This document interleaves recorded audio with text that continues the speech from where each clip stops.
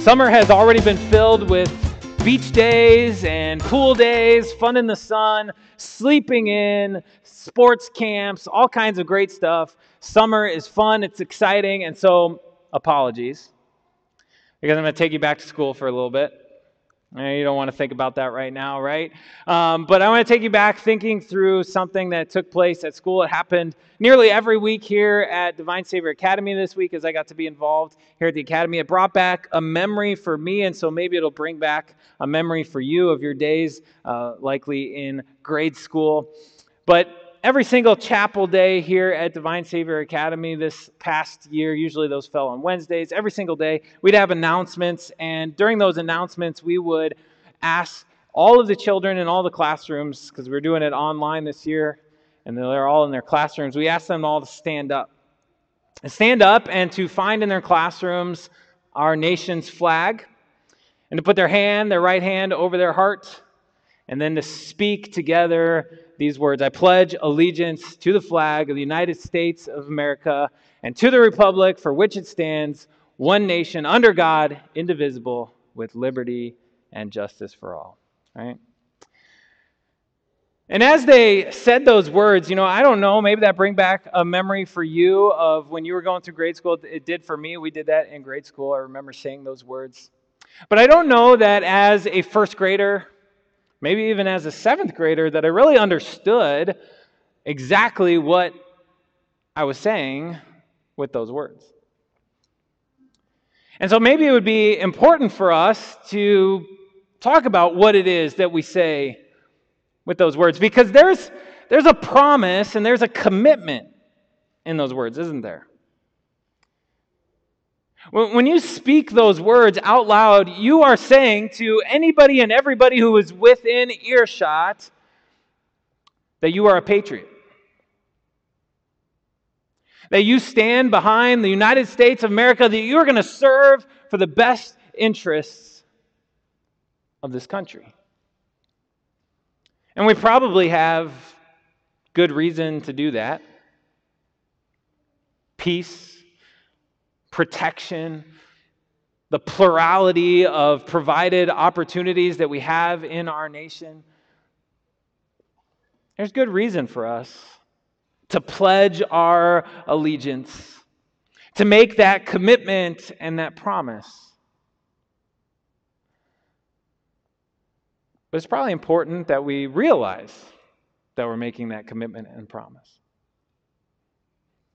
And so the question for you today that I want to ask you is not if you recognize that commitment and that promise, but if you recognize the commitment, the promise that you make in your pledge of allegiance that is the creed. Now, Jesus asked his disciples an incredibly important question when he asked them, "Who do you say that I am?" In the second article of the Creed, it answers that question, and it says, "I believe in Jesus Christ, his, God's only Son, our Lord." And with those words, the Creed becomes a pledge of allegiance to Jesus. An answer that pledges its allegiance, and it also is a form of rebellion, because it rebels against the narratives of our world. And so it is incredibly important that we understand the commitment that we make as we speak those words. Jesus is the person who is absolutely central and key to the Christian faith. And so this confession, this pledge of allegiance, makes the Christian faith entirely unique. As we confess him as Christ, we rebel against the narratives that are surrounding us in this world. We rebel against narratives like materialism. That if I get more and more stuff, and if it's the best stuff, then I will be in great shape. And when you confess Jesus Christ, you say, no, I don't need stuff. I don't need the best home or the best boat. I don't need the Alfa Romeo or the Maserati or Tesla or Mercedes-Benz or whatever it is sitting in my driveway. It's okay if there's a junker there. I don't need the latest, greatest iPhone 12. It's okay if I'm still rocking the 6, right? Or I don't even have a phone. I don't need that, because what I really need is Jesus. When you confess Jesus Christ, you rebel against materialism. When you confess Jesus Christ, you rebel against another narrative, individualism, that I'm the only one who really matters. That if I'm happy and I'm successful and I'm doing well and I'm pursuing my dreams and I'm being who I want to be, then everything is gravy. Because when you confess Jesus Christ, you declare, Jesus bought me with his blood. I am his.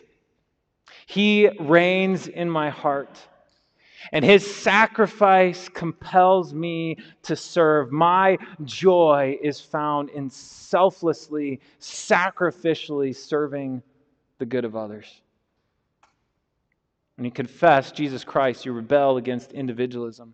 When you confess Jesus Christ, you also rebel against this other narrative that is far too ubiquitous and destructive. The narrative of self-pity and self-loathing. The narrative that says that I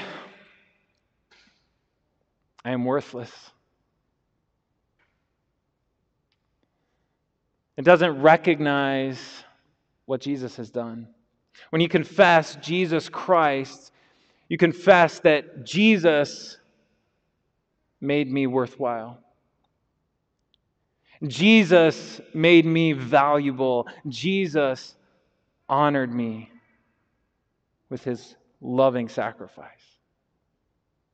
And so to confess Jesus is Christ, we rebel against those narratives of our world. We proclaim our allegiance to Christ because we know just who he is. And that is exactly what Jesus wanted his disciples to know and understand when he spoke to them in Matthew chapter 16. And so we heard this. We heard when Jesus came to the region of Caesarea Philippi, and he asked his disciples, who do people say the Son of Man is? He's referring to himself. Who do people say I am? They replied, some say John the Baptist, others say Elijah, and still others Jeremiah or one of the prophets. There are all these interesting options, interesting opinions that floated around about Jesus, the narratives of his day. Because people noticed Jesus. Jesus taught with authority. He spoke as a prophet, and prophets hadn't been around for over 500 years. This guy was different.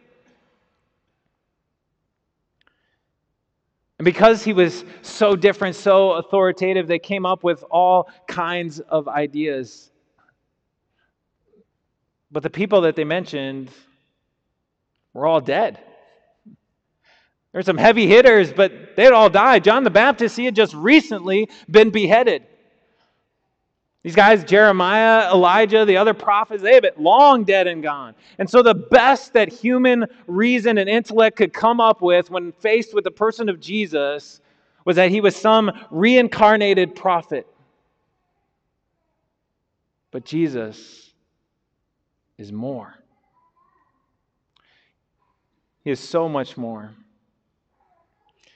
And he desired his disciples to have the clarity to understand exactly who he was, the clarity to pledge allegiance to him. And it's really interesting that Matthew tells us exactly where this took place. He said it was in the region of Caesarea Philippi. So this was outside of the predominantly Jewish areas in which Jesus carried out most of his ministry. But it was a beautiful, majestic landscape, and the city that had developed there, it also inspired by its structures. There were palaces, there were temples, there were monuments. This was a crown jewel of Rome and the Roman Empire, a place where they could flex their might and their power and what they had built up. Because Rome truly was the ultimate authority at this time. And yes, there were these Jewish kings who served as the puppets of Rome. They put them in charge of Israel and Palestine, keep the Jewish people happy, but they were really just puppets of Rome. But Herod the Great, when he served in that role, he built a temple to Caesar in the city.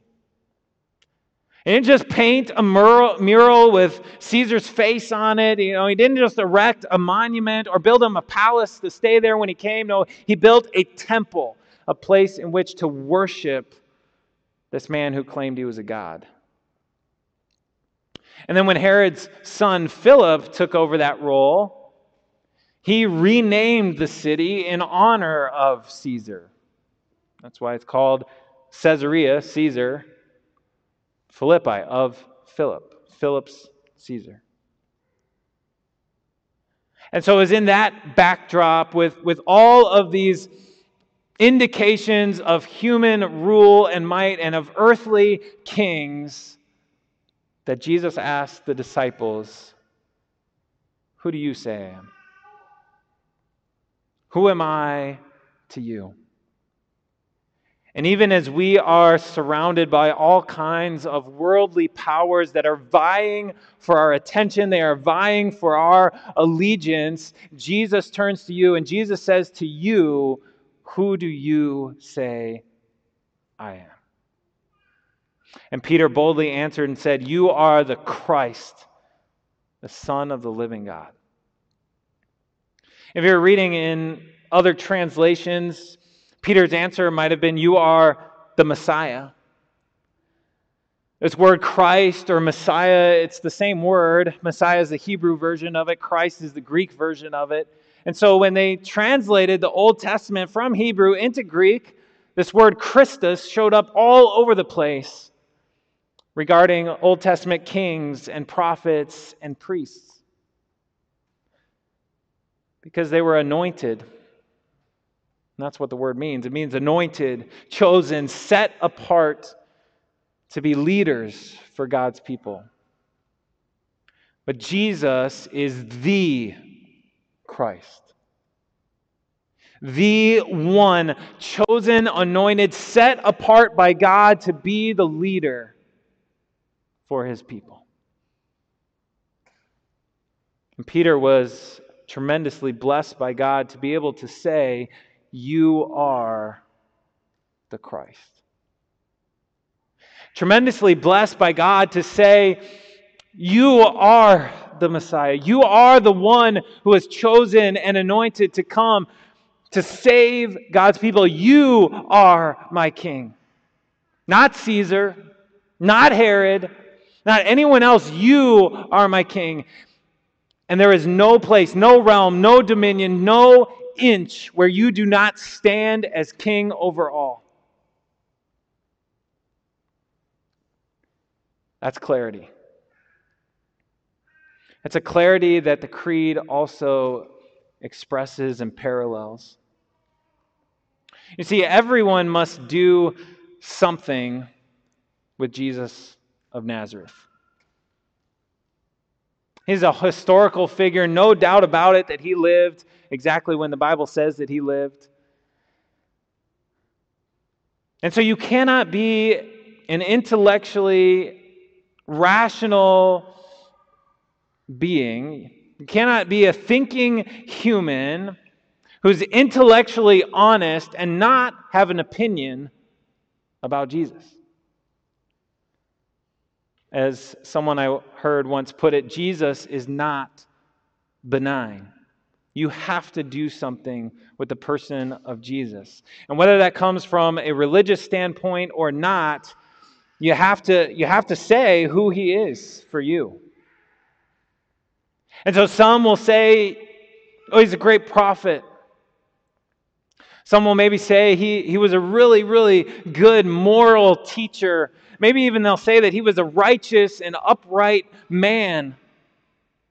Or he was a lunatic. Or he was exactly who he said he was. Who do you say that Jesus is? And so Peter was bold. Peter was clear in his confession as he said, "You are the cosmic king over all creation, and you are the very Son of the living God." When we talk about ourselves as children of God, we use the term sons of God. But Peter's words and what the creed says go beyond that. They declare that Jesus is the unique, one-of-a-kind Son of God. And there's three ways that we're going to focus on how Jesus is that unique, one-of-a-kind Son of God. First of all, Jesus is the unique, one-of-a-kind Son of God because he is co-eternal with God the Father. This means he has always existed. And next week, you're going to get to focus on how Jesus, God himself, entered into our time and space to save us. But time and space, they cannot contain him. He is beyond it. He is co-eternal with God the Father. And Jesus Christ is the unique, one-of-a-kind Son of God because he wields divine authority. Jesus spoke and demons shuddered. Jesus spoke and the wind and the waves, they bowed down in obedience. They yielded to his command. Jesus spoke and Lazarus walked out of the grave. Jesus wields divine authority. And finally, Jesus is the unique, one-of-a-kind Son of God because of his proximity to the Father. This is something that we can't rationalize, we can't understand and comprehend, but it is so important for us to recognize that though Jesus is his own unique person, he is also completely united with God the Father and God the Son, our triune, three-in-one God. Jesus is the unique, one-of-a-kind Son of God. And his uniqueness as the Son of God, it really causes us to stand in awe and in reverence of who he is. Which is why the Creed concludes this introduction to the second person of the Trinity with our Lord. When we pledge our allegiance to him, we pledge our loyalty to Jesus as our Lord. And here it's really important to understand Jesus is our King. He is our master, but he is not a tyrant. He is our tender, compassionate, forgiving Savior. He came into this world not to condemn the world, but to save the world. He came to defeat Satan universally and in your own life. Some of you carry deep, heavy guilt, heavy burdens of shame. And even though you come and you gather here for worship or you gather online and you hear these beautiful messages of Jesus as this loving, compassionate Savior, inwardly you argue against that and you say, not for me. Because I've figured out how I can show up and I can blend in worship and I've figured out I know when to stand and when to sit when the pastor gives those directions and I can sing a little bit. It may be off key, but still I can sing and I can join in the hymns. But But if Jesus really knew me, if he knew the things that I've done that haunt me, the things that I still do and still say that haunt me, if he knew how much I have messed up my family, my life, how I've hurt people close to me, if I was exposed and all of that was out in the open and Jesus saw it, then there was no way that Jesus could love me. There's no way that he would want to save me. But if you think those things and you say those things, then you've forgotten that Jesus is the Christ. He was chosen, anointed, set apart for exactly that purpose. He came to rescue the most lost of sinners. He came to redeem the people with the greatest price on their life. He came to restore the most broken of human hearts and souls. He is the Christ. And in Jesus, there is full, complete forgiveness. So that you can live in His grace, and you can live with joy, and you can live with a renewed purpose and commitment to serve Him with your life and to please Him in all that you do. Because He is the Christ. And then for others of us, maybe there isn't that inward struggle and that inward conflict. We love coming to worship. We love thinking of Jesus as our King and our Lord and the Christ. We love confessing these words of the creed. And we celebrate it with songs of praise. And that inward conflict isn't there. But maybe that's an issue too. Because maybe for us, we haven't quite grabbed hold of the reality that Jesus is our Lord. We haven't quite fully committed to Him as our King. We maybe don't have the spiritual maturity to recognize that divine authority that He wields in our own life. And so as we verbally pledge our allegiance to Him, we fail to act on the commitment that we make.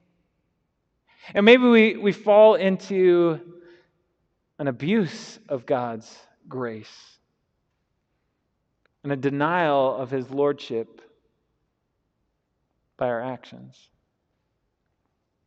A faith that confesses Christ's supremacy, His kingship, His lordship, it'll move us to change in our lives.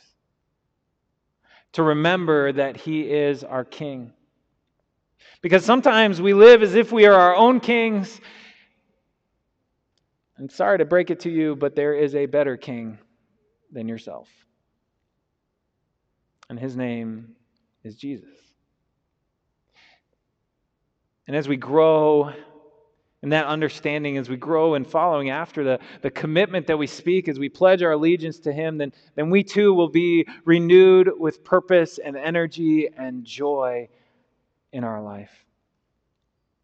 When Peter confessed Jesus as the Christ, he was remarkably blessed because God had revealed that to him. And when we speak the words of the creed, we too are remarkably blessed. When we act on this commitment that we pledge, we are remarkably blessed because that is something that God needs to work in our own hearts. He needs to overcome our hearts through the power of His Word and the Holy Spirit. To make this confession, to speak this pledge of allegiance to our Lord and Savior, Jesus Christ. Through that faith, God's own power overcomes and releases the grip that those worldly narratives want to have on our life. And we can rejoice in what Jesus said. Regarding that confession of faith that Peter made, Jesus declared, "On this rock I will build my church, and the gates of Hades, hell itself, will not overcome it." There are so many reasons that we have to pledge our allegiance to Christ.